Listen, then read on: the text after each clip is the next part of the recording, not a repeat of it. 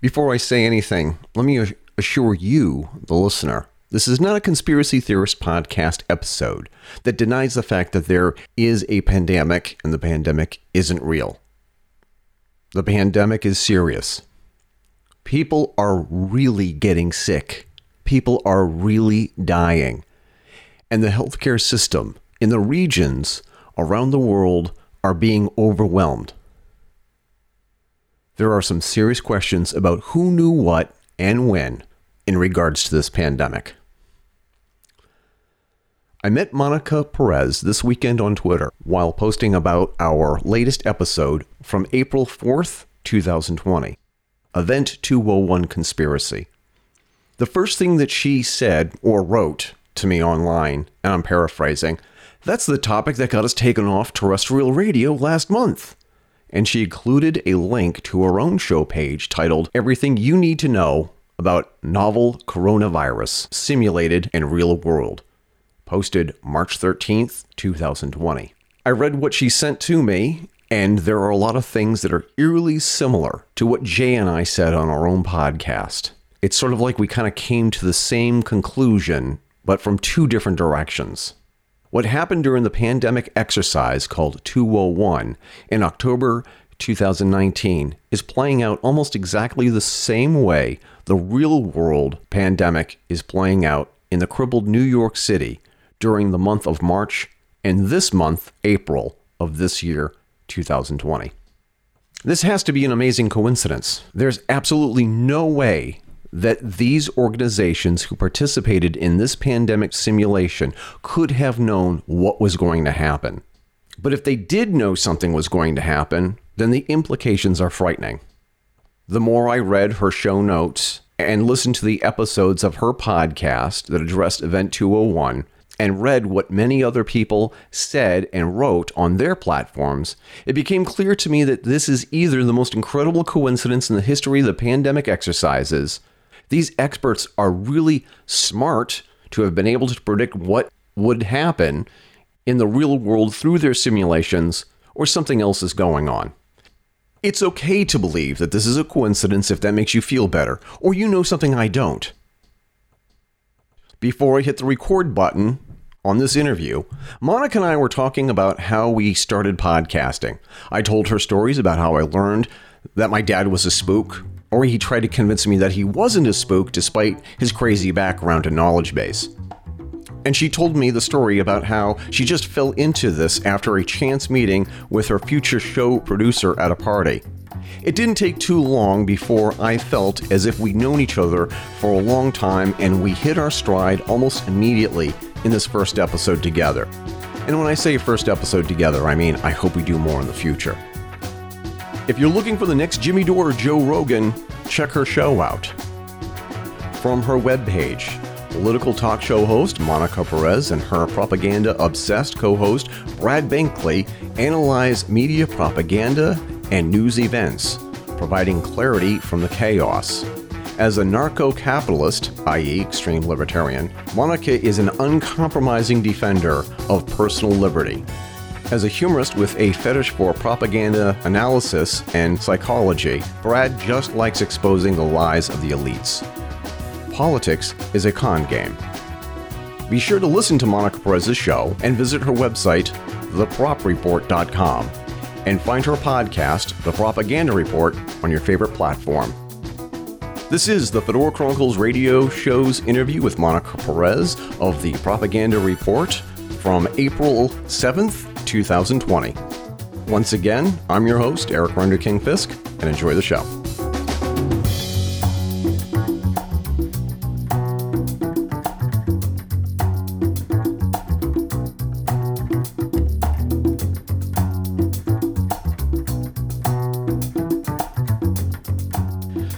So, of course, I do this podcast every week, and you said that you had your Saturday show, and you do all of this research. And then, coincidentally, you and I did research into Event 201 that occurred, I'm trying to think, it was October that they did Event October 18th. October 18th. So, you did your research into Event 201 around the same time I did my research to 201. I mentioned it on Twitter, and then you said, that's what got me fired. Yes. I took the time to put together a blog post with a lot of important stuff about Event 201 so that people could share it, because it's such a smoking gun. I mean, it's impossible to deny that this completely preposterous, implausible course of events that we are watching unfold before us had actually had a blueprint that was rolled out in October. I mean, it's almost, I would say so far, and we're not done yet. No. It has tracked 80% or maybe 95% on the timeline to date. Well, let's try and unpackage from your perspective, what was Event 201?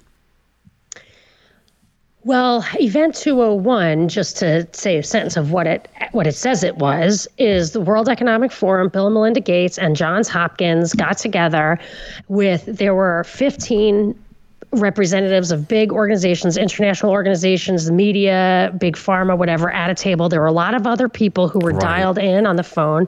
There was the World Health Organization was involved. The CDCs of China and the US were involved, and they scenarioed out, as they say, a live simulation of a novel coronavirus that they said would the few kind of salient points is the one thing that, thank God, has not happened, but it's an 18-month rollout. So they say by the end, 65 million people die. That I'm hoping is not true. But the things that happened were after it started in Brazil, but it went from a bat to a pig to a farmer. Right. And this one, that the novel coronavirus that did start to emerge in the news in November, a month later, supposedly went from a bat to a pangolin, whatever, in China. So that's the only difference so far that I really see. And that it spread because it had mild flu-like symptoms or no symptoms at all. So people didn't know they were sick. They were international travelers. They would arrive at their destination only to find a few hours later that they got sick and had infected a lot of people. Yep. Anyone infected infects 2 people. There was like a 10% infection rate and actually a higher death rate. So, or I forget what the infection and death rate, those are probably variable too. But she said that they had fake newscasts that included an 11% dip in GDP, 20 to 40% decline in the stock market, and both of those are tracking right now. Yeah. And I think the thing to watch out for is that she says that at 6 months, which for us would be in May, there was a flashpoint where we thought we had the virus under control, but we didn't. And then for the next 12 months, things really raged. And that's when you had economic impact that lasted for a decade and societal impacts that lasted even longer. Right. So what really was it? And one thing that they really emphasized was that conspiracy theories created protests and also made it difficult for the authorities to do what they had to do. So they used the conspiracy theories as a reason to suppress media and all that. So for me, I'm going to say, I go a little deeper and I don't know, but the two things that I think I have like kind of a little deeper I'm going on this is, one is people are like, oh, there was a bioweapons lab outside of Wuhan. Exactly. And that's where it comes from. I think they chose Wuhan as the place, the ground zero for the psychological operation, because it is industrial. It is very smoggy and polluted. It has a lot of old people who smoked there. Yeah. There's a lot of things that would I'd like to see their normal pneumonia rate. It was probably what would look kind of like a pandemic if applied to like a cleaner city, and that it was right near China's biggest or highest level bioweapons lab, which is why Wuhan 400 was a virus that was described in a Dean Koontz novel, and other parallels with Wuhan. The reason Wuhan has come up before in ways that make this look super conspiracy-ish is that that's where the bioweapons lab is. So that's why they chose it, in my opinion. I don't think it's a bioweapon. I think they chose it to foster these conspiracy theories. And I would take it one step further and say Event 201 may in itself be what I think is called an Easter egg. It's there for me, people like me and you, to find, so that we focus solely on the pandemic quality, the things that are coming out of the pandemic. It's like as the pandemic, when in reality, I had actually been really puzzling over this weird, like never before experienced financial situation where I didn't think that they had vetted the 2008 crisis. The other shoe never dropped, especially the European bond crisis never dropped. We were 11 years into an expansion. The interest rates were at 2%, when normally an expansion will end like 10 years out, and you'll have 2 years of kind of recession and recovery that the government takes down the percentage interest rate by 5 percentage points. So if it was at 7, it would go down to 2. If it was at 10, it would go down to 5, roughly. Now, I'm not a Keynesian. I don't like that stuff, but that's what they're doing, what they do. And I was like, they're not doing that. So they're not going to be able to do that. So what are they going to do? Negative interest rates and all of this at the same time that I think the establishment, whether you look at it as left, right, capitalist, socialist, top, bottom, I don't care what it is, they all want Trump. And you know why? Because right now he's pushing a $2 trillion infrastructure bill. He rubber stamps everything. Everybody wants Trump, even though everyone acts like they hate him. And I thought, how are they going to get this guy back in there with such a precarious economic position? They would have to stimulate. And how would they explain stimulating when this guy's supposed to be, it's the economy, stupid. That's the only justification for reelecting him, is that people are greedy. I'm not saying that's true, but I'm saying that's how they would say that's why he won. And I thought, if they can't kick this can past the election, they're going to have to do something. And then if you look at how they are actually, what they're actually doing, if you didn't know there was a pandemic, you would never think that. You would absolutely think the 2008 crisis was worse than we thought. They kicked that can. There was a total debt collapse imminent. So they had to make the money supply absolutely infinite, which is what they did. And they have to have a series of $2 trillion fiscal stimuluses just to keep the hierarchy, the financial hierarchy, the globalist corporation hierarchy in situ. Like, it's the only way to do it is this. And then you back into the pandemic. But by focusing on Event 201, you focus on the pandemic, when if you actually just looked at the policies, they're restructuring the world economically, technologically, societally, and they're shoring it up financially in a way that you could never have happen if 7 billion people weren't literally in fear for their lives and totally blinded by suspending the First Amendment. One of the things that also my co-host and I, Jason, had talked about is that one of the biggest news stories that we covered just a short while ago was the looming bubble that was going to pop for corporate debt, because the bubble that burst in 2008, 2009 was the mortgage-backed security bond market bubble. And people were looking for places to put their money. You can't put them into mortgage-backed securities anymore because that's volatile. People were starting to look at bonds that were tied into corporate debt. And of course, the corporations are spending money like crazy. There's stock bond buybacks, like what Boeing did, that's gotten them into a lot of trouble. And it's like Trump is saying we need infrastructure bonds, a 50-year bond, because interest rates are near zero. I mean, it is just a moral hazard to have that. But I want to say the tech bubble that burst like around the time of 9/11, if I recall correctly. Exactly. I heard the same story about that they took that money and redirected it into the mortgages. And then the mortgages were redirected into corporate bonds. And it leaves a devastation in its wake. So like the tech industry, what's left in tech? Just the big guys. What's done with mortgage? You have much less home ownership. What's going to happen with the corporate debt? The little guys are going to go away and the big guys will remain standing, will suck up all their assets and get the bailouts. Because we're not the first podcasters to say this. Because Right. the thing is what we're looking at right now is fascism, where the corporations run the government and the government runs the corporations. That they're the two of them. There's no conflict of interest. Their interests intersect quite nicely. The old Stephen Colbert joke. Yes, right. What's really going on here is the consolidation of power. Dennis Rattigan has said this on the Jimmy Dore show. Tim Pool has been talking about this on his podcast. Joe Rogan has had people on his show saying this is what's really going on here. there's a lot of things that are going on that ought to frighten people when they look just beyond the coronavirus and the pandemic and the bailouts.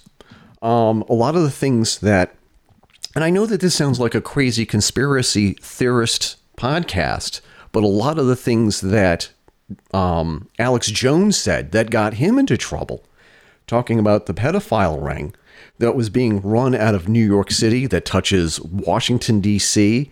and Hollywood. People thought he was crazy about saying that. Then we have this guy, Harvey Weinstein, who, and Jeffrey Epstein. People had said for years there's something wrong with Harvey Weinstein. Harvey Weinstein is a predator. And people say, oh, that's no, not Harvey Weinstein. The Me Too movement started up. And people were saying, yeah, I was abused by Harvey Weinstein. And the whole thing with Jeffrey Epstein. Jeffrey Epstein was caught running a pedophile ring for the richest, most powerful people in the United States and other countries, like Prince Andrew out of England. And it was just like, you want to go back, and I'm not saying that Alex Jones is any kind of a saint, but even a broken clock is right twice a day. Well, I think that he worked for your dad, basically, because I think he's there as a limited hangout, puts a lot of stuff out there that's valid. It's very convincing. It opens a lot of eyes. And then I actually coined a somewhat off-color phrase, taint agent, because I feel like he then acts crazy, which taints the really valid stuff. Like anything he touches kind of turns to poop because people they want a distance. And it's like, oh, you sound like Alex Jones. It's like, well, whatever. But you have to be able to tell the truth between the truth and a lie. And with the pedophiles, I think that's obviously nothing new. I mean, it's absolutely ancient. And I don't think that there will be much kind of coming to justice. Yeah. Like Bill Cosby, for example, I don't know what kind of bad stuff he was up to, but what he went to jail for isn't really, like, he was railroaded. And Harvey Weinstein, if you actually look at what he was convicted for, like, that's not what I'm sure he's done much worse stuff than that. And it's even like what Trump was impeached for. It's like, come on, like this stuff are nothing burgers. You could dig into these people's history and find real crimes. Oh, absolutely. Absolutely. One of the things that Tulsi Gabbard took a lot of heat for when she voted present on impeachment, and people were angry with her, but they did not look at her press release. And what she said is that, listen, this is weak sauce. If you really wanted to go for Donald Trump and you want to get him out of office, you want to go for the violations of the emoluments clause in the Constitution. He's profiting off of his office. It's even worse than that. It's worse than that. No, I can tell you, like, that thing of the emoluments with that D.C. post office in 2012, around the time he decided to run, Dianne Feinstein's husband was like a chairman, or he's on the board or whatever, of the realtors that were tasked with divesting the U.S. government of some of their valuable properties. And the D.C. post office, a 99-year lease on the D.C. post office, was one of them. And this is a classic way. This is why I hate the expression privatization or whatever, is that they take something that's in monopoly or whatever, and they award it to a crony for below market value. And then that crony is the monopolist, a private monopolist who now can get super, super rich. But that D.C. post office, Trump got it against the objection of people who were better qualified, who made better bids on it. And he's actually trying right now quietly to sell it at, I think it's a $500 million profit. So he was not permitted to own that lease from the day he took office. It was not something that an elected official was permitted to own. Right. And nobody pursued that in Congress. Like even the emolument stuff, it's like, you know what, but why aren't you taking this thing, which they don't have to put him in jail for it or impeach him for it, but they have to take it away from him. And that, in my opinion, was his actual greatest source of wealth. I read a book called Trump Nation, and that guy said he was not so rich, and then Trump sued the guy and dropped the charges eventually, I think because he knew he was going to lose. Timothy O'Brien, I think the guy's name was. So when I saw the D.C. post office, people were like, why would Trump want to be president? He's just a good guy who cares about this country. I'm like, that guy is a Kardashian, basically. He's not Mark Cuban. He's got he trademarks big buildings and stuff, but that's not where the real money is. This DC post office, that would probably double his wealth. And that is, I think, so that's the kind of stuff. And also, like when he had his casinos, he didn't have to go through the normal process of getting vetted. I mean, I've been investigated because somebody I knew was trying to get work at a casino. Like, it's really strict how they do that. Right. And, you can go, every penny his family ever made had something to do with the government. Like the casino was a government license. His father's projects were government licenses. The Rothschilds, Belgium, Sarses. And the day, I think there was maybe around that same time, 2012, there was a storage facility where their government records were stored about the Roy Cohn disbarment hearing that Trump testified at on behalf of Roy Cohn, from whom I think he learned all his tricks about manipulating people. Right. And that thing went up in flames, was absolutely destroyed by arson. Like right when Trump filed. Like I'm not a hater. I don't hate Trump. I just think he's not Batman. He's just another crony. Here's what's driven me crazy. Since 1980, because I've been a news junkie and a political nerd since the 5th grade. Whoever is anointed as the party nominee, somehow that person is suddenly deified. You can't say anything bad. If you're a Democrat, you can't say anything bad about Jimmy Carter back in 1980. If you're a Republican, you can't say anything bad about Ronald Reagan back in 1980. Wasn't that his 11th commandment? Yeah, that's his, thou shalt not speak ill of another party member. Right. And that's happening even more today. Whereas in 2016, Hillary, there's so much evidence that points to Hillary Clinton is corrupt and dirty. And I'm not talking, let's say, get the crazy murders or accidental deaths that have surrounded the Clintons. Let's just look at the Clinton Foundation, and let's just see, like, the whole pay to play conspiracy theory, or guess, or the speculation where people are saying that Hillary Clinton profited off of her office as Secretary of State and was taking donations through the Clinton Foundation to get her to rule or judge, or to give the yes or the nod to whoever was asking the State Department for favors after they donated to the Clinton Foundation. There is so much evidence that the Clinton Foundation is corrupt and a money laundering scheme for somebody. I'm not saying that the Clintons are doing it just to enrich their own pockets. What I'd like to say is that they're doing it for somebody. I don't know who. Now, just because I don't know who they're doing it for doesn't mean it's not really going on. Well, Epstein was on the ground floor of that. And who's he working for? Jeffrey Epstein was one of the founding members of the Clinton Foundation.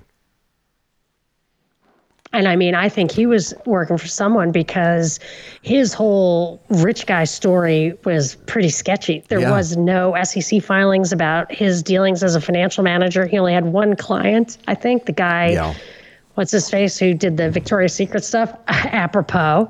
And so I think he was just another one of these created persons, a created billionaire, there to be a billionaire.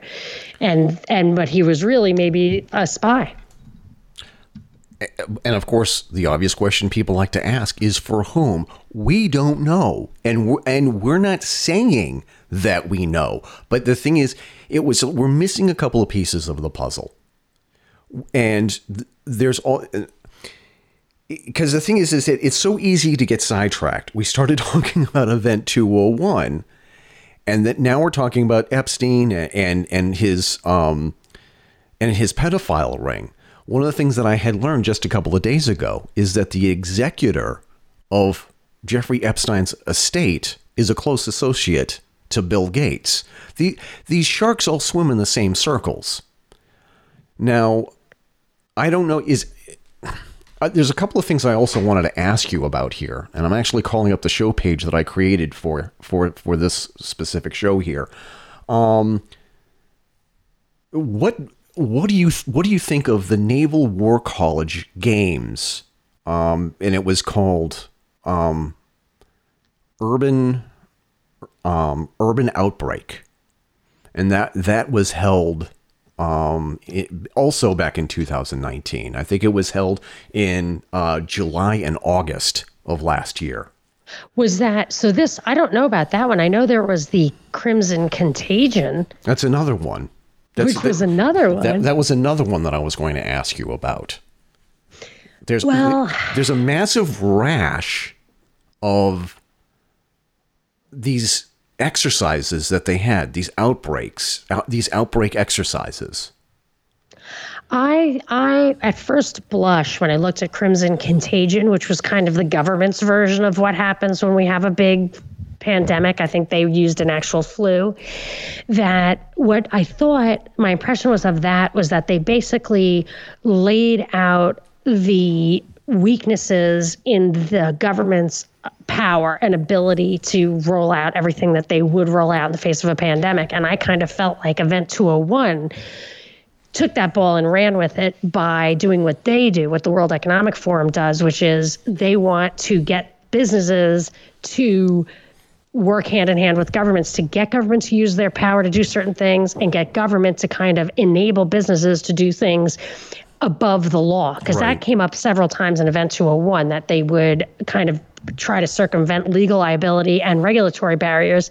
So on the one hand, that's kind of the government getting businesses to do what it wants. And then on the other hand, it said they want businesses to have the incentive to go and lobby the government for exactly these things. So I kind of felt like Crimson Contagion, I don't know if they worked hand in hand, but when I looked at Crimson Contagion, I was like, they're showing you the holes and Event 201 is filling it. But again, I feel like this might be a trail of breadcrumbs to lead us. The pandemic has a big agenda list, huge list agenda items. But I do think that this is a financial bailout with the pandemic reverse engineered to justify it in a way that would not be scrutinized. I just want to read this for the listeners and just do a quick search. I no longer use Google when I do any searches. I'm now using DuckDuckGo because, and I'll get into this in a second, because Google has been censoring search engine results. But just do a quick search on DuckDuckGo for a Crimson Contagion. Crimson Contagion was a simulation addressed by the Department of Health and Human Services from January to August 2019 that tested the capacity of the United States federal government and 12 U.S. states to respond to a severe influenza pandemic originating in China. I missed that. Okay. It's actually in our show notes. And this all basically took place in Chicago. What if there was a massive... Yes. So patient zero was in Chicago, like the first human-to-human transmission. That one did track very closely to what happened in Chicago for this COVID-19. So there's that. And, of course, we have the aforementioned... the Navy War College and their Operation Urban Outbreak. Official website of the United States Navy before COVID-19. U.S. Naval War College Games examined epidemic responses. The Naval War College ran a pandemic war game exercise in 2019. The conclusions were eerie, and that's from Yahoo News. That was posted on April 1st. Eerie. Now, I'll have to look at that when they say like a bizarre coincidence. Well, like what? What do you call people when they say that everything is a coincidence? What do you call them? Coincidence? Oh, crazy coincidence conspiracists. Now they have crazy coincidence theory. Now, one of the things that happened here in the Boston area And I'm just going to read this headline. Suspected SARS virus and flu samples found in luggage. FBI reports describe China's biosecurity risk. And this is published back on Yahoo News on March 30th. Here in the Boston area, there was either an MIT or a Harvard University student who was caught trying to smuggle contagions in his luggage. Like he had tubes and vials of anthrax and flu viruses. Like a little dirty bomb? Not in a dirty vial, just vials like in his tubes, in his tube socks, in his luggage. He was trying Which way was he going? I think he was actually trying to smuggle them. Well, how about Eric, how about we actually open up the article? Does that sound like a good idea? All right. And I had all of these pages open before my page crashed. Cleach is out. You can't do it. This is in late November 2018, just over a year before the first coronavirus was identified in Wuhan, China, U.S. Customs and Border Protection agents at Detroit Metro. Oh, this is another story. This is another one. Detroit Metro Airport stopped a Chinese biologist with 3 vials labeled antibodies in his luggage. The biologist told the agents that a colleague in China asked for him to deliver these vials to a researcher at a U.S. institute. After examining the vials, however, custom agents came to alarming conclusions. Quote, inspection of the writings on the vials and the stated recipient led inspection personnel to believe the materials contained within these vials may have been Middle East Respiratory Syndrome, MERS, and Severe Acute Respiratory Syndrome, SARS material, says an unclassified FBI technical intelligence report obtained by Yahoo News. That's interesting. I'm reading a book right now called Inventing the AIDS Virus by Peter Duesberg, who was a really well-renowned virologist. I think he's still at Berkeley now. He's persona non grata because he wrote this book, but it's very well documented and very compelling. And they talk about the difficulty they've had in truly isolating viruses, then introducing it into a new host and finding that host has the same symptoms. So if it were a bacteria, I'd be more convinced that was really what you see is what you get in that story. But I'm going to do some more homework on that. The virus thing is a little trickier, I think, than the straight up kind of infectious disease like a leprosy or strep throat or, stuff that's bacterial. So that might be too far down the rabbit hole to think virology is not a very perfect science. No, and it gets even scarier here because this other story that I had found, and this is from one of my local newspapers. This is from the Worcester Telegram. Worcester is our second largest city in Massachusetts. Over government's objection, judge in Worcester releases Chinese researcher accused of trying to smuggle cancer cells to China. This was a student who was actually in the region. A federal judge in Worcester Friday ordered a Chinese researcher accused of trying to smuggle cancer cells to China released before trial, denying a request from prosecutors that he delay his order while they appealed. I'm not even going to try and pronounce this guy's first name. Zeg is his last name. Had no comment as he walked out of U.S. District Court in Worcester, bound for his apartment in Boston, where he will be under GPS monitored house arrest. Zeg was arrested in December after authorities at Logan Airport found 21 vials of cancer cells in a suitcase that he was taking to China. Now, you couple that with the article. Now, have you been following Whitney Webb online? I was I used to read her all the time. I've noticed she's kind of made a resurgence. She did a lot of great work on Epstein. That was probably the last time I saw what she had to offer, although I know she just started her own platform. Yep. So I expect a lot from her. Oh, yeah, she did something about that's right. She did have a great article about this in January. She talked about how U.S. military intelligence was kind of planning to control how this pandemic unfolded, and that the scandal was that it wasn't the health authorities, it was military intelligence. And of course, my thought was that's because it's a psyop. I'm not saying there isn't a real bug that is going to make people sick, but I'm saying that the main purpose of this thing is that it's a controlled psychological operation with these it's like a war. That's how they're talking about it. That's how they're treating it. But yes, she wrote a great article about that, but I haven't read anything from her since then. The article that she wrote that is actually up on americavagabond.com, I'm sorry, the last American Vagabond. I'll get it right someday. I promise you. Bats, gene editing, and bioweapons. Recent DARPA experiments raise concerns amid coronavirus outbreak.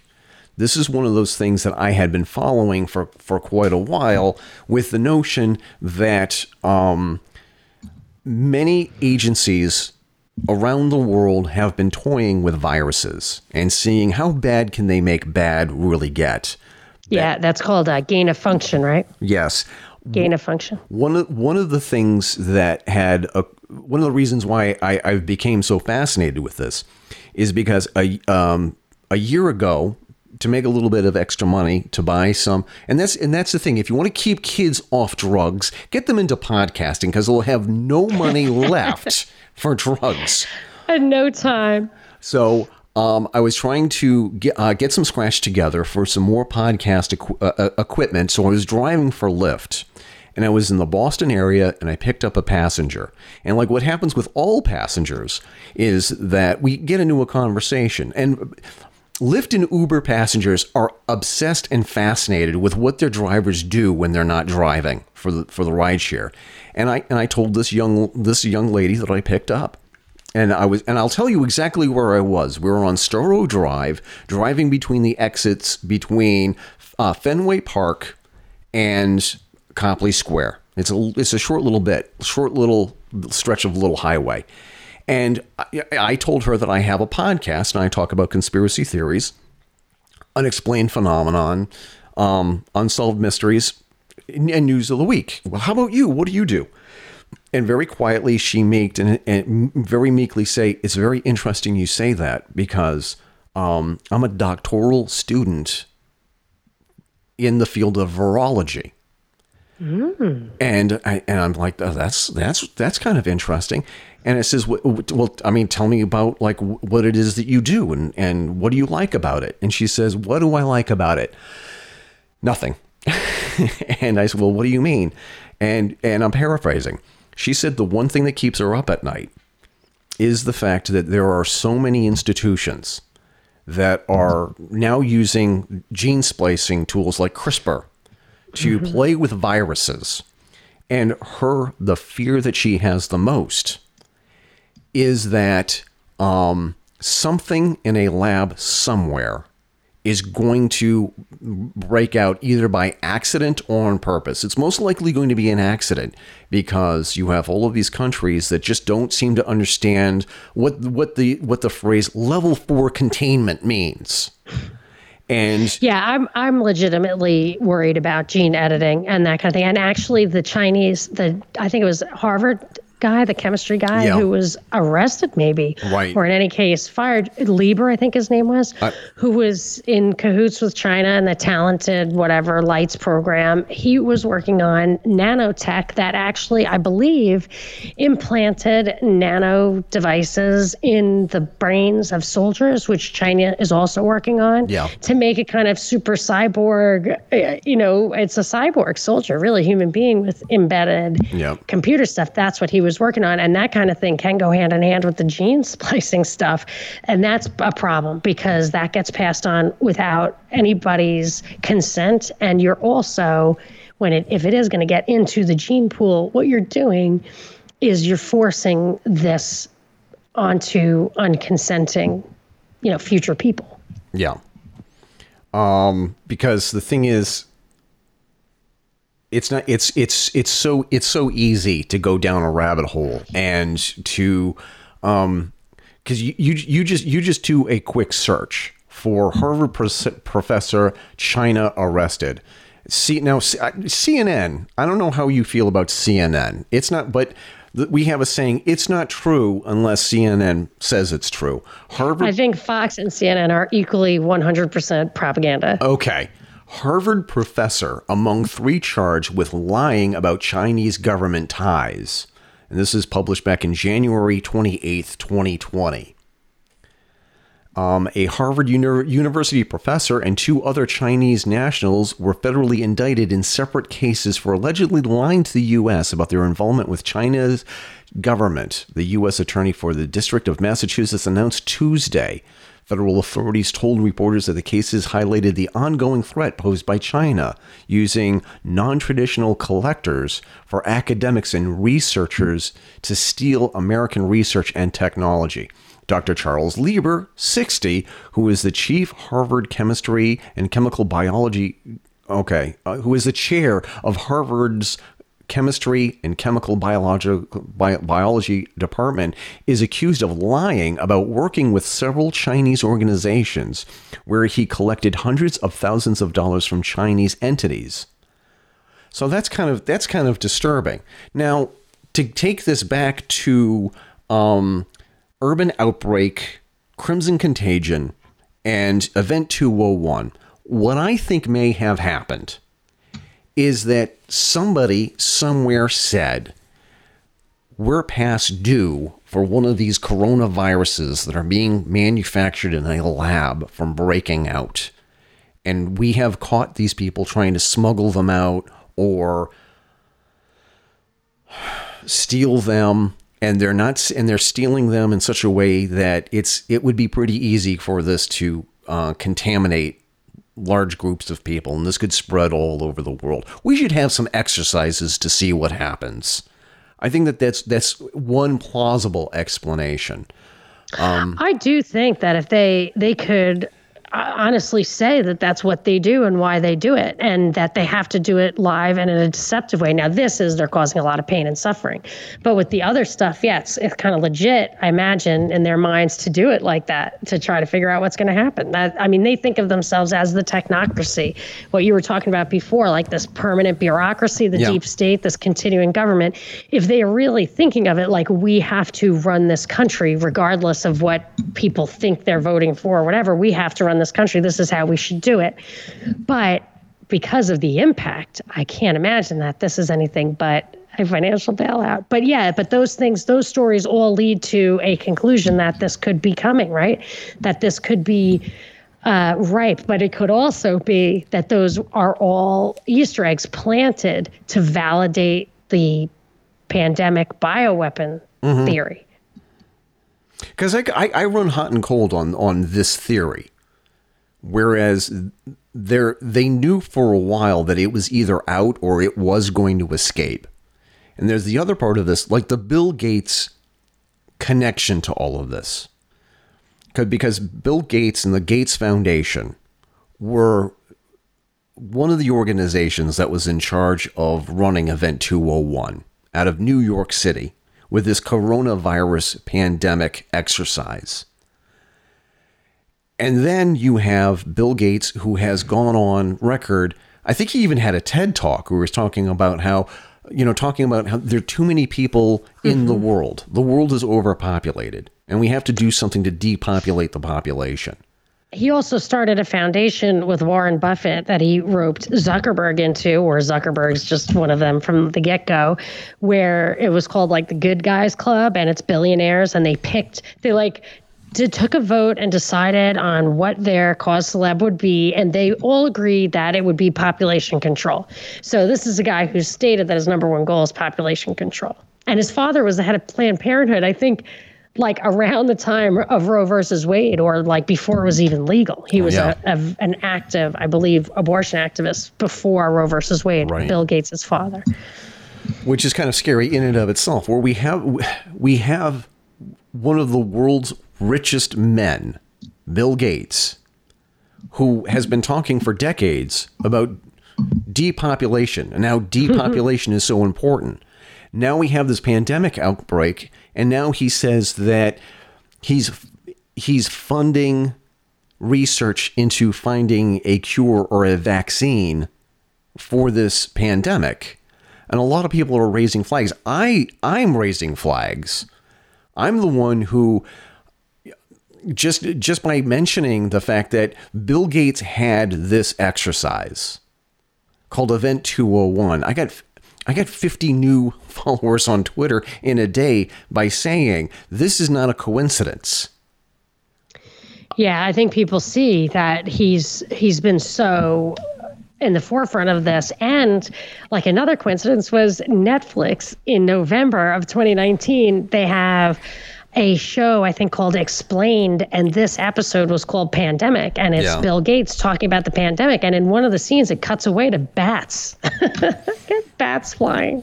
It's kind of funny. Now, there are a lot of things that are just, like you said, it's too strange for it to be a coincidence.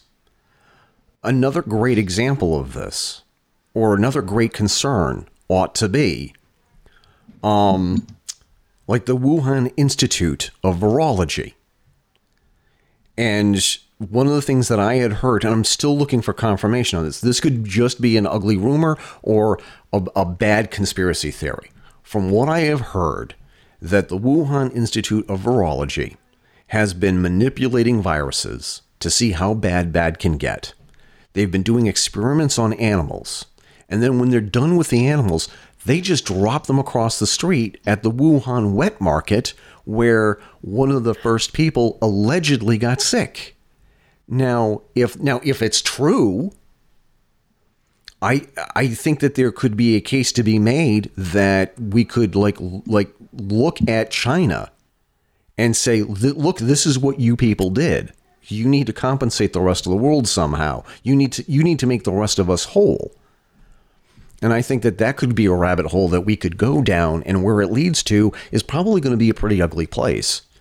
Well, I also think they're trying to gin up a Cold War with China, and that could justify all sorts of trade laws, of subsidizing internal industries, of defense spending. I mean, it could be an excuse to subsidize telecom here, to like in the race for 5G. If they can act like China is a real threat, either with biological weapons or conventional weapons or nuclear weapons or anything like that, and that they're crazy and poised to retaliate, they can justify just decades of unnecessary diversion of wealth from taxpayers and all that. I think they're really trying to gin up a Cold War against China. I don't think it's hot war, but that's just right.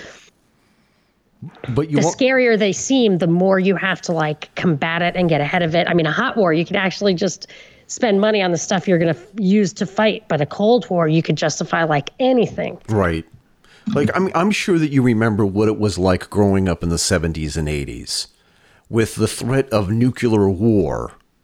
Yeah, I totally remember the Cold War and nuclear war as a threat. Yes, I totally remember that. And I remember my father saying, you're so lucky that there's no war in your lifetime. And it really wasn't that long between Vietnam and I guess the Iraq War. And I remember people were like completely freaked about Vietnam, and there was just this lull. And I read a book by Irving Kristol called Neoconservatism, the Autobiography of an Idea. And he said he was in a room with a bunch of Republicans, and he couldn't believe that they were afraid to go to war. And he told them, like, just start your war and then propagandize it so people go along with it. Right. Don't be stupid.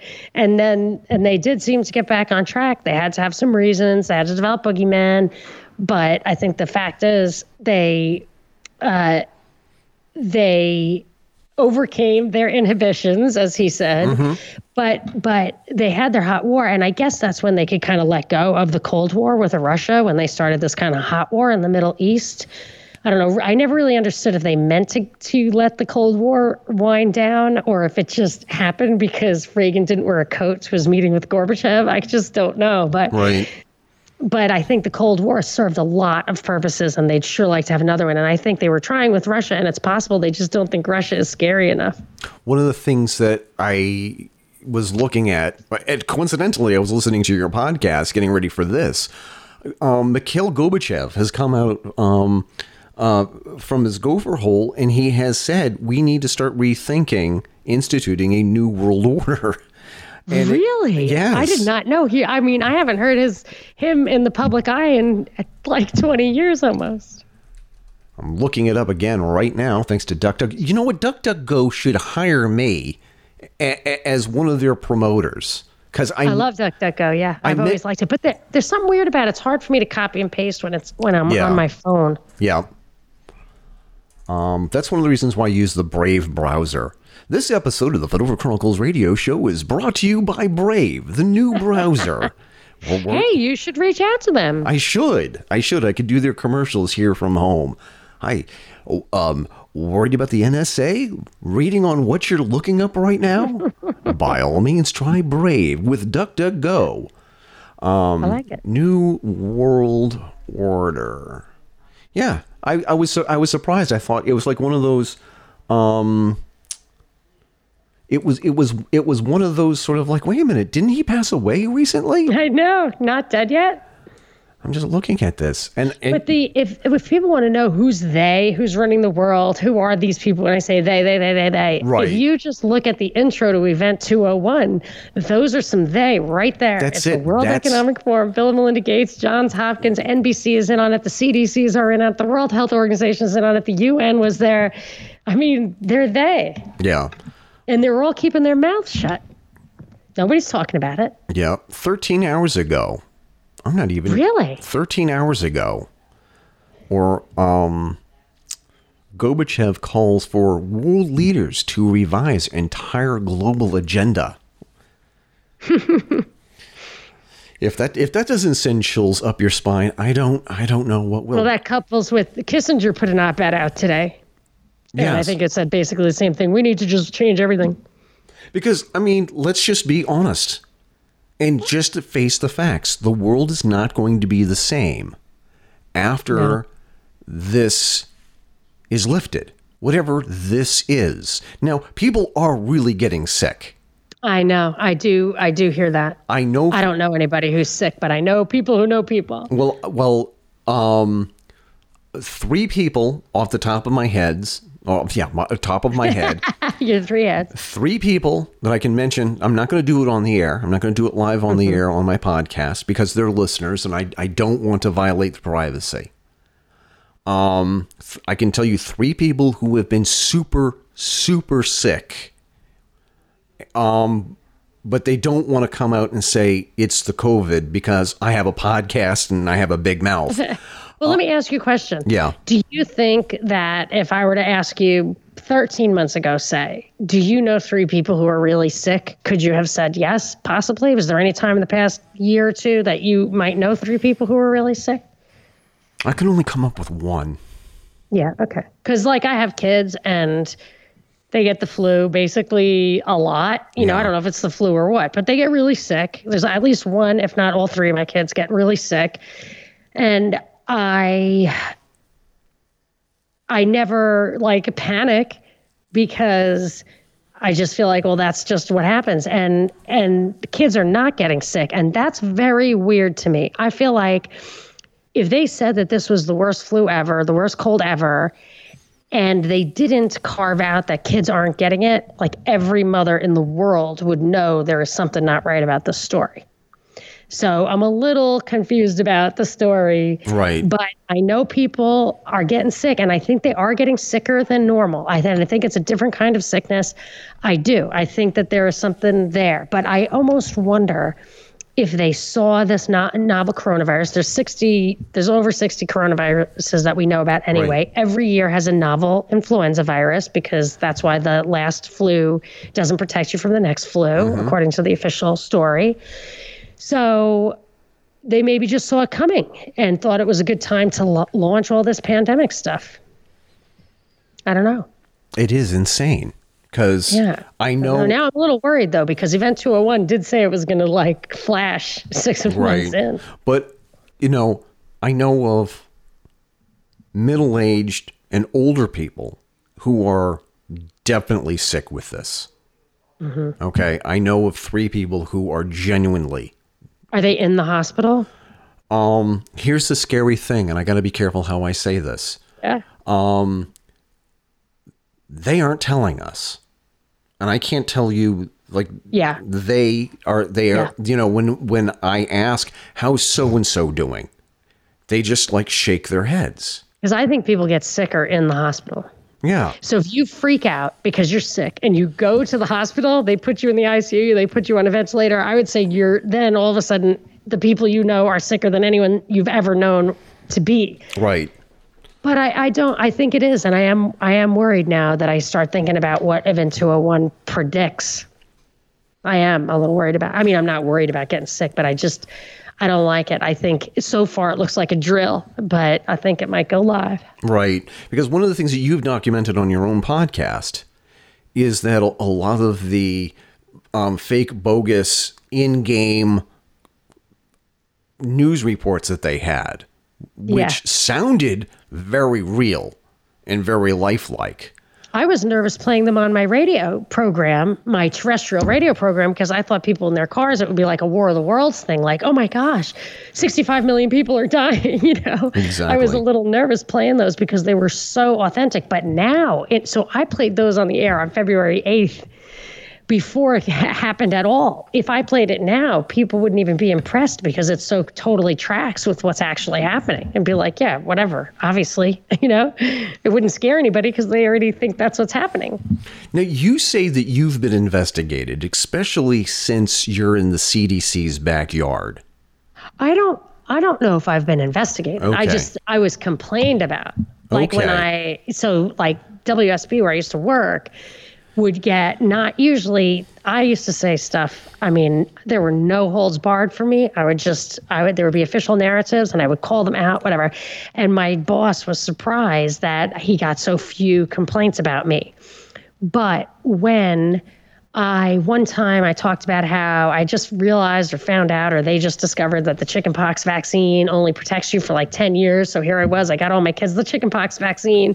And then just when they are older, they would be vulnerable again. And it's so much worse to get when you're older. And I would not have gotten it if I had it to do over again. And that was the time my boss said, man, we have never gotten so many complaints about you. And that's when I thought it must be the CDC. He didn't care. But then he left and they sold the company and he left basically that day. And that was it for me. But it was right then when the COVID stuff happened and I started talking about it, and I could only assume it was self-evident in my opinion, but I can't imagine that people driving around that town working with the CDC weren't on the alert. They have an intel bureau. Sure. The CDC has an intel bureau. So, sure. and I know they already didn't like me. Now, but you're saying that you weren't being monitored by anybody that you know of. You just know that. Well, I got trolled all the time. There were definitely people who were listening to me and calling into my show on a weekly basis who didn't agree with the word I said, using the same voice, using different names. Right. But I think that kind of trolling is kind of par for the course. But shoot, if your dad was tapping your brother's girlfriend's phone, I can't imagine that. Yeah. One of the things I also want to just make absolutely totally perfectly clear. My dad was not in charge of anything, but my dad was the spook. My dad was got it done. That's it. It's the tactics where the rubber meets the road that's a stumbling point. They just can't believe it really happens. But like when you pointed out, it's the lobbyists. It's those nexuses that really bring home how it probably happens or how it could happen. Right. And it does happen. And in some cases, in your personal experience, that's how it does happen. Because when you see a politician that's flipped on a position abruptly, you can just imagine somebody showing up to a congressman's or a senator's office saying, okay, we got to shut the door. And they shut the door and then they pull out a manila envelope from their briefcase and said, hey, listen, our guy in the Boston office, Chuck, went through your trash and found this. We also had people who had like a telescopic lens on their camera, and they saw you doing this at Epstein's party the other night. Or even worse, because Jeffrey Epstein had his house wired for audio and visual. So they probably Well, that's why I think he was a spy. Right. And it was just like, we need you to vote this certain way on this bill. And the senator, congressman says, but that goes against my entire platform. This goes against, and it says, listen, do you want us to release this to the New York Times, the Washington Post, and the Fedora Chronicles radio show? Because we will. Because we will. What about deep fakes? They don't even have to actually get. They don't even have to do that anymore. No, I think that deep fakes are not so good quite yet, but I don't think surveillance is ever going to go away, even with deep fakes.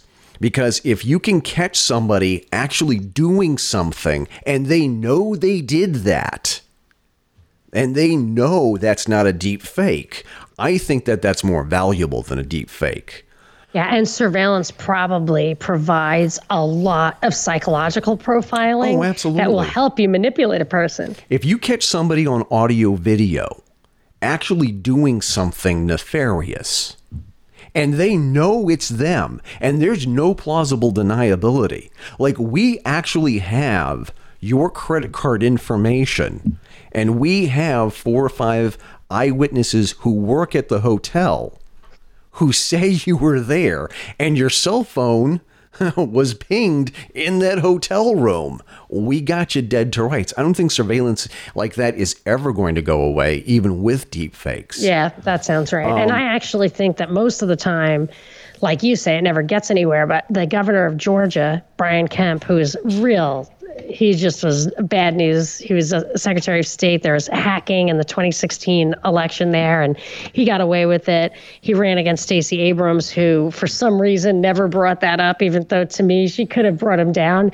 But he had beaten his primary opponent, Cagle, I think the guy, if I recall correctly, by getting a friend of his or the nephew of a friend of his or whatever to go in wired to this guy's office, who was an old-time politician, and set him up with saying stuff like, kind of like Rod Blagojevich, right, where they got him to say, this is how bills are made and laws are passed. And you're like, yeah, of course it goes against everything I think, but we got to do it because that's how politics works.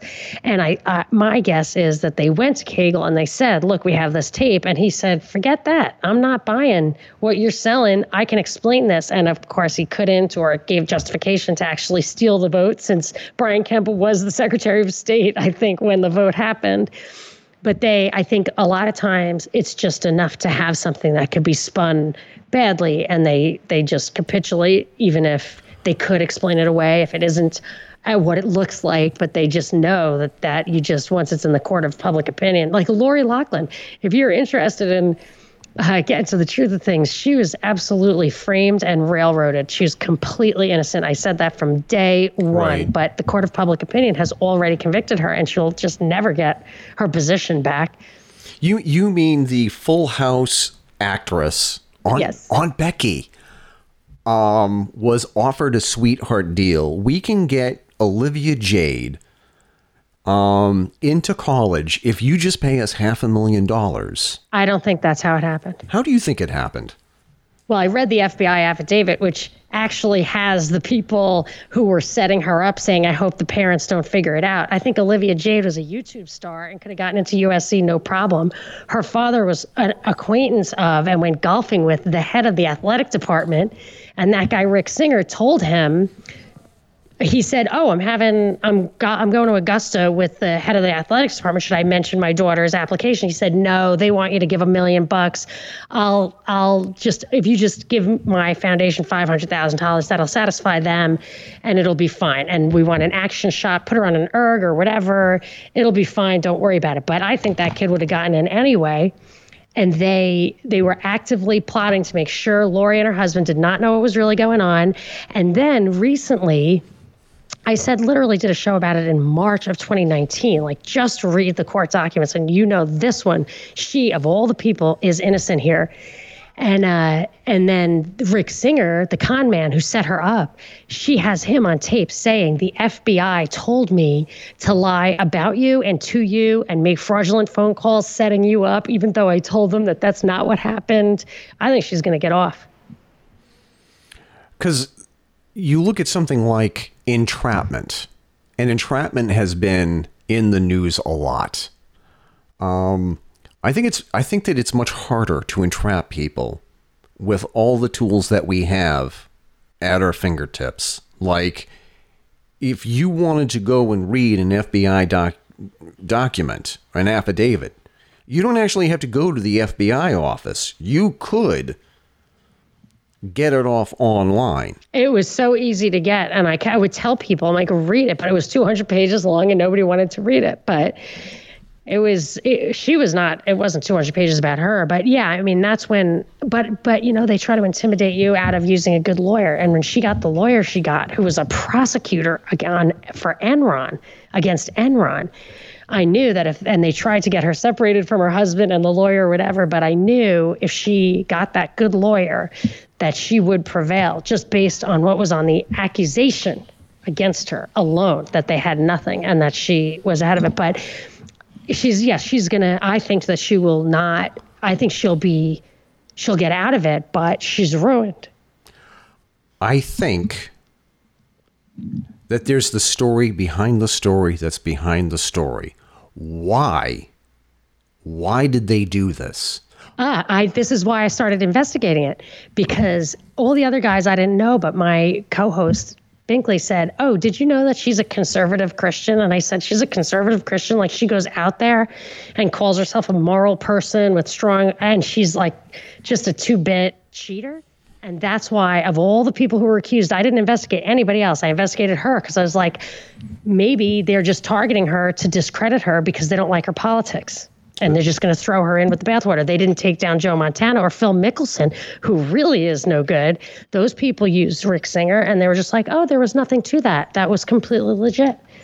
Why did they throw her in there? I think it's because they didn't like her politics. Hollywood is not friendly to that stuff. That seems like a lot of effort to take somebody down. I'm playing the devil's advocate, obviously. Yeah, I just think they threw her into the hopper. They could have given her a pass like they gave to Mickelson, but they didn't. And I don't think they thought she was gonna do anything but capitulate like everybody else. It would have taken her out of her hallmark role as an admirable person, but she fought it. And that's it. That's it. When you fight against it. But I personally think that they're out to get. Not to get her, maybe they're out to get her husband. There seems to be a little bit more behind this other than the fact that she's a loudmouth conservative who likes to talk about her values all the time. I think that there's something more to it. Are they trying? It seems like they're trying to take somebody else down that's adjacent to Lori Loughlin. I don't know. I didn't see anything else. Yeah. I just didn't. All I ever see now is what's in the newspaper and that original affidavit. But I don't know really. I never really wasn't a fan of hers. I don't know much about her. I know that her daughter seems to then be rising in popularity. It would maybe have carried on another generation of, somebody a family who doesn't like get into lockstep. I mean, she's not coming out saying she has COVID-19. Yeah. That brings me to the other thing that I wanted to talk to you about, and that's deplatforming. Obviously, you've been deplatformed from your terrestrial a couple of times. Well, my WordPress site, I was really devastated by that. Well, tell me about your WordPress site and what happened with that. There was a weird thing going around. There's one for COVID also, like the youngest person in Europe to die was a different name, but the same picture as the youngest person in England to die. I don't know if you saw that, a picture of this kid in Portugal and in the UK. So it was the same picture, but supposedly two different kids. Right. Well, the Pakistan school massacre happened, and there was a woman standing outside it with a picture of her son, or it was reported by the BBC as her son. His name was like Abdullah or something like that. And it was not a picture of the kid, but it was the same picture as Noah Posner, who died in Sandy Hook. And I knew there was something screwy about that There was no way half the world did not know who that kid was. So I posted on my site the BBC article, the picture of the mom, like several pictures of them reporting that photograph as being a different person. And I got a couple of emails from WordPress saying, Noah Posner's father wants you to take these pictures down. And so at first I did. And then there were a few pictures. So they sent me a different letter for each one, email. And by the third one, my husband said, like, you shouldn't be intimidated. That's fair use. You should leave it up. And WordPress actually in the email did two weird things. One is they said, we think you have the right, and we fight for our clients for this right. And here is the last case we fought and we won it. Here's the link. And then at the bottom of the thing was the complaint from Noah Posner's father, including his address and phone number, which was such a weird thing to like throw out there for all the people who are going to be annoyed by this.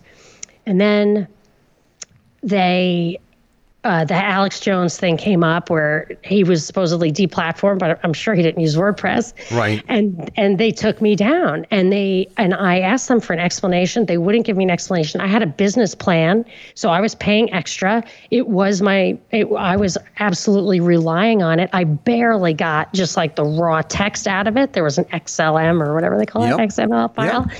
I barely got it. Just they're like, you have 1 week to pull this file, but that was like in the fine print. Someone told me to look for it.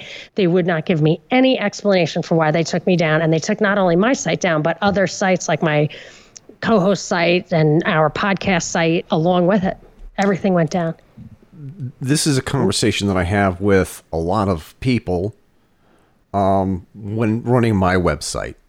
I had a close friend who says, why don't you use a content management system like WordPress or Blogger or any of the other ones? I still do everything with HTML, and I upload all of my pages myself. It may look a little primitive because I'm so busy podcasting and researching shows. And I have a internet service provider who stands by their customers. And you can post anything so long as it's not overtly racist or just plain vanilla racist or pornographic. Or calls people to violence. Like I had somebody say that. Like you just can't encourage people to hurt each other. Or call people to violence. I have had a lot of people call me out and try to shut me down because of some of the things that I had said. Whereas I actually encourage people to go to WikiLeaks. Don't listen to me. Don't trust me and believe everything that I say is the truth. I want you to go out and do your own research. Here's what I want you to do. I got into trouble because I encouraged my listeners and my readers to go to WikiLeaks. It turns out that's supposed to be a huge no-no. One of the things I've also noticed is some of our pages have been removed from Google search results. Fine example, one of the articles that got me into trouble was an article that I wrote it was December 2010. And the title of the article was "The Information is Not Secure." And I basically lambasted the Department of Homeland Security that was lying to us by saying that the images that they have in the full body, quote, nude, unquote, scanners would never be released to the public. Right around the time the Pentagon, DARPA, the CIA, all of these agencies are having their mail published on WikiLeaks. Now, the Department of Homeland Security and the TSA is basically run by high school dropouts who just hardly even, some of them don't even show up to work and do a decent job. They have the blue gloves and they pat people down on the crotch and they send them on their way. How do you expect these people to keep your information, your quote nude, unquote image, out of the hands of perverts on these pornographic websites? From, let's say Kate Upton goes through one of these body scanners. People will recognize her. What makes you think that those pictures are not going to wind up out on the internet in the nude body scanners or pictures of your children. How do you know that those images are not going to show up on some perv's website? And I got a visit from somebody from the Department of Homeland Security saying, why are you bad-mouthing our agency and why are you encouraging everybody to go to WikiLeaks? Not in person. Oh, yes, in person. Wow, really? Yeah. They came into my house. Actually, they said, hey, can we speak to you for a minute? And I said, sure. And they just assumed that I said, come on in. And they were actually standing here in this very room. And they said, wow, you got a lot of computers here. What are you doing with all of these computers? And I told them, this is what I do. And I says, oh, that's interesting. You know, there's somebody here in the neighborhood who's publishing subversive material that we don't think that's healthy for the government, for the American populace. And that person should really stop what they're saying. That's just not cool. You know, if you know who I'm talking about, maybe you should tell them to stop. And they went around some of the local businesses that I frequent, and they talked to some of the business owners, and they said, "Hey, do you know this guy Eric Fisk who runs his website?" And I said, "Yeah, he's publishing subversive things on the internet. You should keep an eye out for him." And one of the guys who runs the pizza joint where we get dinner twice a month, they said, "Yeah, I know him, and I was on his podcast. He's a good guy. Get the hell out of here." But I'm noticing, and a lot of other people are noticing, that Facebook and Twitter and other social media platforms are flagging or removing people's comments about the COVID.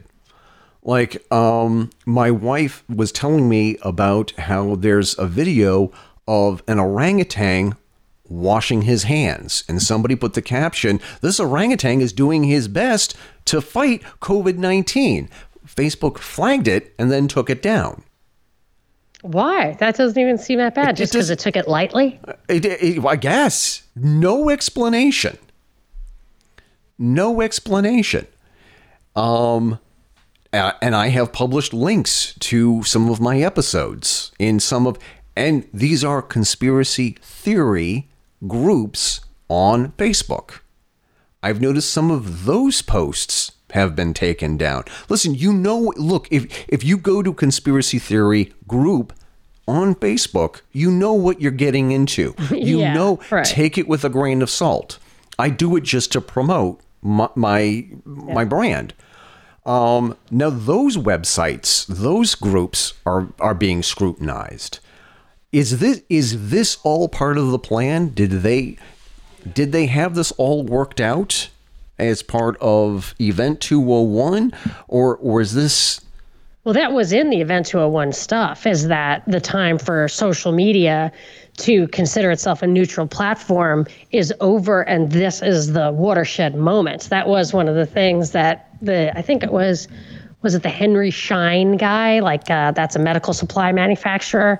He said that, but Facebook, I kind of stopped using it a long time ago because you couldn't post anything that wasn't acceptable or mainstream without having like a terrible troll problem. Like people would just say all nasty things underneath it. And I noticed this, if you let them leave their comments, like that was the first comment, then leave you alone. But if I answered the comment so that would push their comment down, they'd come back. Like it was obviously a troll thing, and it just got exhausting. So I kind of stopped using it.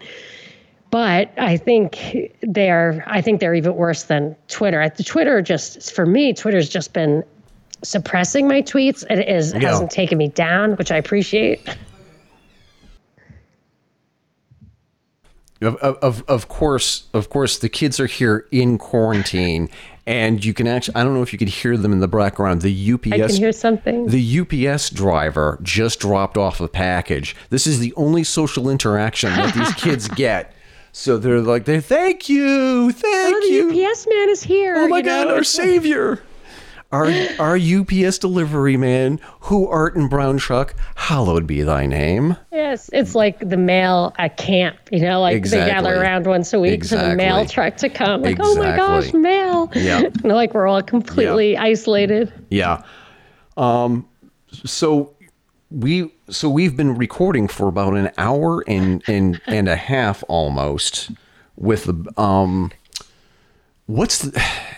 I'm not sure if we're at the point where I should be asking you what's the end game, because there's so much, because the thing is there's so much other material out there. Like we could spend another half hour just talking about DARPA. We could talk about are you thinking of the end game for this, the coronavirus? Or I think the end game for this is a kind of a leveling up in the technological society where they I think it's very similar to how they shook out home ownership 10 years ago. I mean, that was, function of the mortgage thing, whatever. There's a real crisis. But then many fewer people had home ownership. And now I think many fewer people will have small businesses. I think wages will be depressed. I think you'll have universal basic income. I think you'll have fewer people going to offices. You'll have more technology as being the interface. It'll be a stepping stone to the virtual, kind of AI, virtual reality interaction like Demolition Man. Yeah. I think that they'll do a lot of that. And at the same time, bring this shore up the money thing, make it a little more concentrated at the top. And then one thing I've been piecing together is this. I was reading a thing on the IMF blog saying that the federal digital currency that the government's talking about would actually be a way to implement negative interest rates. And I think that's coming. And James Corbett had a report where he said that the federal digital currency would be accepted if people needed it to get their kind of dole check or whatever, their stimulus check, whatever it is. And I noticed just today in the paper, whatever, on the headlines that the small business program is having problems getting executed through the banks. So I feel like there's going to be like a major currency change. I don't think it's the end game where like all of a sudden we have a non-dollar basket of goods. I think it'll launch the Chinese Cold War. I mean, the end game, I really don't know. I don't know if the end game is cyborgs and a, universal president, but I think this round, which will be another year in the making, I think is going to fundamentally transform the society. I absolutely totally agree with you, because let's look at what happened after September 11th, 2001, where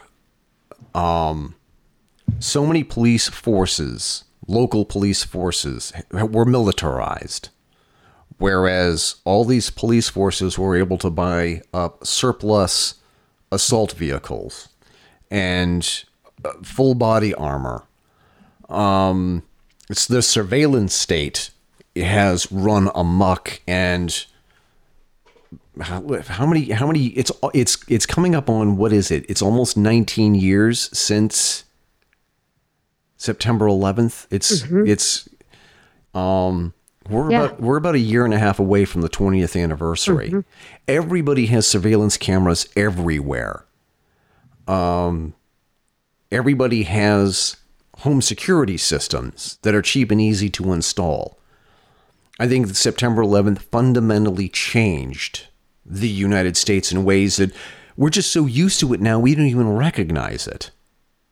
I get really annoyed at the airport already. I think now when they ask me for a biological sample or to scan my vaccine tattoo at the airport, I mean, I might just be an obsoleted person who can't function in society anymore because I'm too old to learn that trick. Because the thing is, my wife and I had a little bit of a heated discussion about whether or not they're going to demand vaccination tattoos. And I'm pretty sure that having a vaccination tattoo on the back of your hand or on your forehead that's not too far away.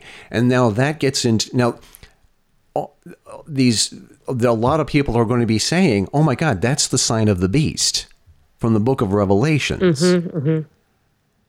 And you can't do business, you can't do commerce unless you have. Well, the Social Security number was that. Right. And total surveillance, in my opinion, started with Obamacare, which was a health thing. The health thing was always about information and having nobody exempted from it. Like the Selective Service, not everyone had to do that. You could, if you didn't want to work, you could do without a Social Security card. It would be tough, but you could do it. But with Obamacare, it is the only thing I could think of where it reaches down on you and demands that you register. You must register. I think. Yeah. I think. I think that this is like one of those cases, like Rahm Emanuel had said, never let a good crisis go to waste. I do think that this is some kind of event. They had advance warning that it was going to happen. They, just by looking at event 201. There's no way that you can look at event 201 and not say there's something wrong here. It's not, they didn't just have an exercise coincidentally. And then this thing is playing out almost exactly the way they said it was going to play out in event 201. And it's such a black swan thing. Like if you, I mean, you can tell it personally, but you can talk to financial guys and news people that will all say like, I couldn't even imagine something like this happening. I couldn't even imagine it. And here it was absolutely scripted in advance not that long ago. So it really could not be a coincidence since it was kind of beyond the realm of likelihood. It would be a useless scenario to simulate if it was completely beyond the realm of possibility. And it was until it happened. And it's happening in a way that does not follow from the stats that we've been given as they've been making policy. Yeah. I mean, it's just like anecdotal stuff out of China, whereas real stats like came out of Iceland indicate nothing more than a normal flu season. Now, I'm not getting ahead of that because I am a little worried about what's going to happen next month. But yeah, it does seem like it can't be a coincidence. It does seem to me that they are using this catastrophe to get everything that they've ever wanted. And there's more things coming down the pike. And on top of that, you have people like Bill Gates saying, we might have to self-quarantine for 18 months. How are you going to pay for that? Who's going to pay for that? It's so regressive. I mean, the richer you are, the bigger the house, the more ability you have to stockpile, the more money you have in the bank, the people you will be able to handle it. The people who really, really will suffer are people with small houses, not a lot of money, or people who just retired and half of their savings was wiped out by the stock market. And half of the time those people will sell at the bottom because they just can't take more than 50% loss. They'll have to go back to work and there are no jobs. I mean, it's regressive. It's outrageous. And they do calculate stuff like this in terms of lives and dollars per life or dollar per life year.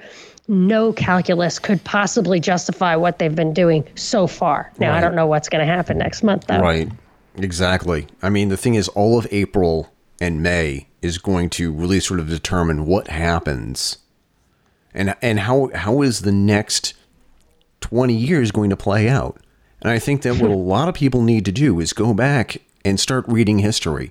What happened after the Spanish flu? What happened in the decades after that? And that you look at what happened in Europe after the pandemic with the Spanish flu. And you could, you could make the argument that if it wasn't for the Spanish flu that decimated the economy in Europe, we never would have had the rise of fascism in Spain, Italy, and Germany, and to another extent in Japan. I'm convinced that this is a historical event. This is a history-changing event. Yeah, that's a good point. And actually, I don't know if you've read this, it's kind of old, but Report from Iron Mountain is this book. It's like 88 pages. It was supposed to be a true story. It's probably a stylized version of how it really works without being strictly true story, but it talks about how with the advent of nuclear weapons, a conventional war that could serve a lot of purposes, such as solve unemployment, take care of excess population, get people to renew their loyalty to their country, whatever, make government bigger, all that kind of stuff that war is used for is going to be harder to come by because nuclear war is so hard to justify, and that they needed a substitute for that. And this feels like, consistent with what you're saying, that war substitute that serves many, many purposes, changes the world. That's what the Carnegie Endowment did in the 1913 or 16 or something like that. They conducted a project on how to fundamentally change society. And what they wanted to do was transform America from being individualistic to collectivist. And they said the conclusion was the way to fundamentally transform a society is through war. And then not too long after that, we were in World War I. But this surely seems to be having that magnitude of impact. And then you also look at the meeting at Jekyll Island that took place in 1910. Yeah, it took place from November 20th to November 30th in 1910. And that's when some of the most powerful people in the world at the time met, and they actually had the blueprint for what we now call the Federal Reserve. And one of the things that is, look, how do we get this national bank up and off the ground? We need to have a crisis. And then a couple of years later, we had World War I. It's funny because if it weren't for the Fed, we could never have participated in World War I to that level. We just had to print that money. If it wasn't for the Federal Reserve, there's a lot of things that we couldn't do. Yeah. There's a lot. But they don't need the Federal Reserve anymore because Trump instituted infinite money. You don't need it anymore. The reserve requirement is 0, which means any bank can produce as much money as it wants. All you need is a charter. How do I get a charter? How can I? Exactly. That's what I was saying. People are just like, hey, don't you think there should be laws against discriminating against women? And I said, absolutely not. Just give me a charter and I will open Chick Bank. We work harder for less. But guess what? Nobody's giving me a charter. And that's the question. I think that, and maybe that's a topic for another podcast where we actually examine how do you get a charter? Yeah. You know? And it was just like, hey, listen, wait a minute. I have some Adobe Illustrator and Photoshop skills. I have a really high-end printer and some really great parchment paper. I can create for you your own charter. Yeah, but now all you need is federal digit dollars. That's right. Digital dollars. That's right. But I know for a fact that this is a real medical crisis. And that there are people who are definitely sick and they are definitely dying. Simultaneously, I can tell you that I'm looking at this and they are exploiting this crisis for their own personal gain. And I don't know where we are going to be literally and figuratively a year from now. I have no vision of that either. Yeah. Anyway, why don't we wrap this up now, and why don't you tell my listeners how can we find you? How can we follow you online, and tell us a little bit about your podcast and how we can find it on iTunes? Okay. Great. Thank you. My show is my overarching brand is the Propaganda Report, which I do with my co-host Brad Binkley. So it started out as just maybe every other week doing a deep dive, 90 minutes of how do you get a charter? Or did you hear what the Navy War College was up to last September? Here's clips of them talking about it in their own words. But then as news started coming fast and furious, we decided to do a daily show called the Drive Time News Blast, which you can also find under the Propaganda Report feed feed on your favorite podcasting platform.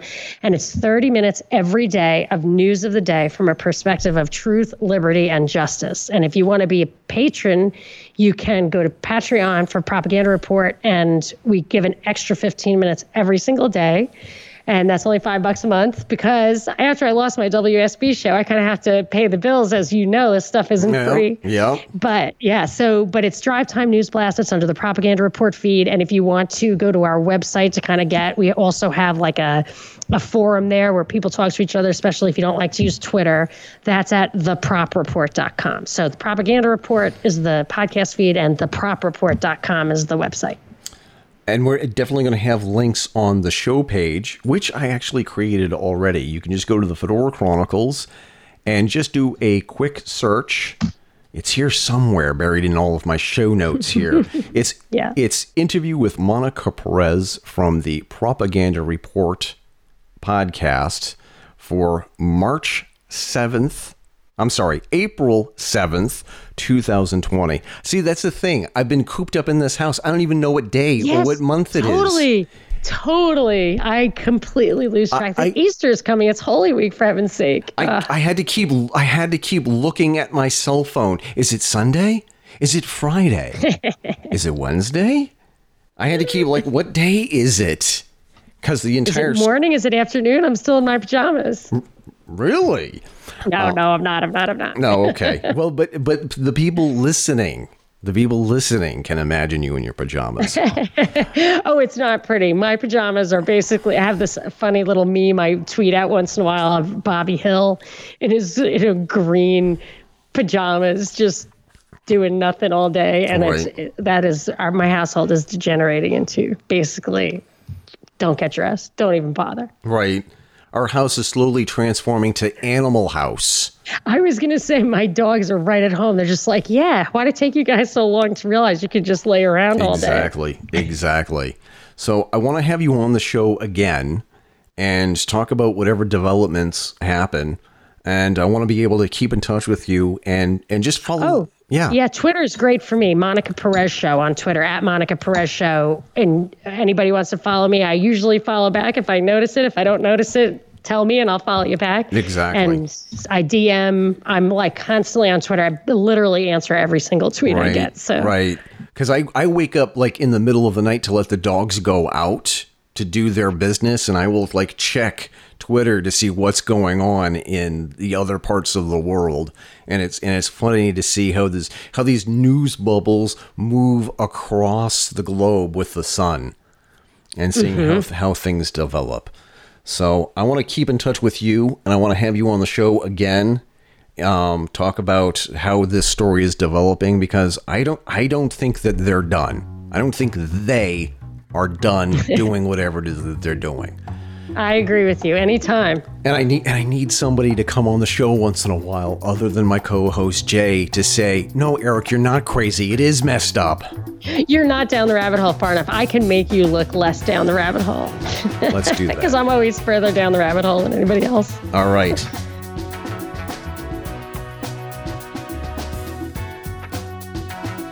Congratulations on surviving another episode of the Fedora Chronicles radio show with hosts Jason Cousineau and Eric Renderking Fisk. Find out more about the Fedora Chronicles by visiting our website, thefedorachronicles.com. That's where you can find our past shows, show notes, and recent articles. Follow us on Twitter, Facebook, and Instagram by simply searching for us on those platforms. Don't forget to join our group on Facebook after you found it so that you can keep up with what we will be talking about in the next episode. Facebook, Twitter, and our email address, fedorachronicle@google.com, are great ways to drop us a line with comments and show topic suggestions. We might even read your comment on the air. Support the show by contributing to our Patreon page, patreon.com/Fedora Chronicles. For a mere $1 a month, you get early access to the podcast, updates on what we're doing, and for $5 a month, you get all that and a t-shirt or coffee mug. Terms and conditions apply. And thank you to all of our listeners who are already contributing. You can also support the show and show off your incredible, impeccable taste by buying our merch at zazzle.com/Fedora Chronicles. 12.5% of every sale goes directly into keeping this podcast and all the others on the Fedora Chronicles network on the air. That's Zazzle.com/Fedora Chronicles. The theme song for this show is Royal Flush by Olive Musique. The Fedora Chronicles radio show is edited and produced by Eric Render King Fisk. Copyright The Fedora Chronicles 2019-2020. All rights reserved. On behalf of Jason Cousineau, this is Eric Render King Fisk signing off and reminding you to keep your chin up and your fedora on.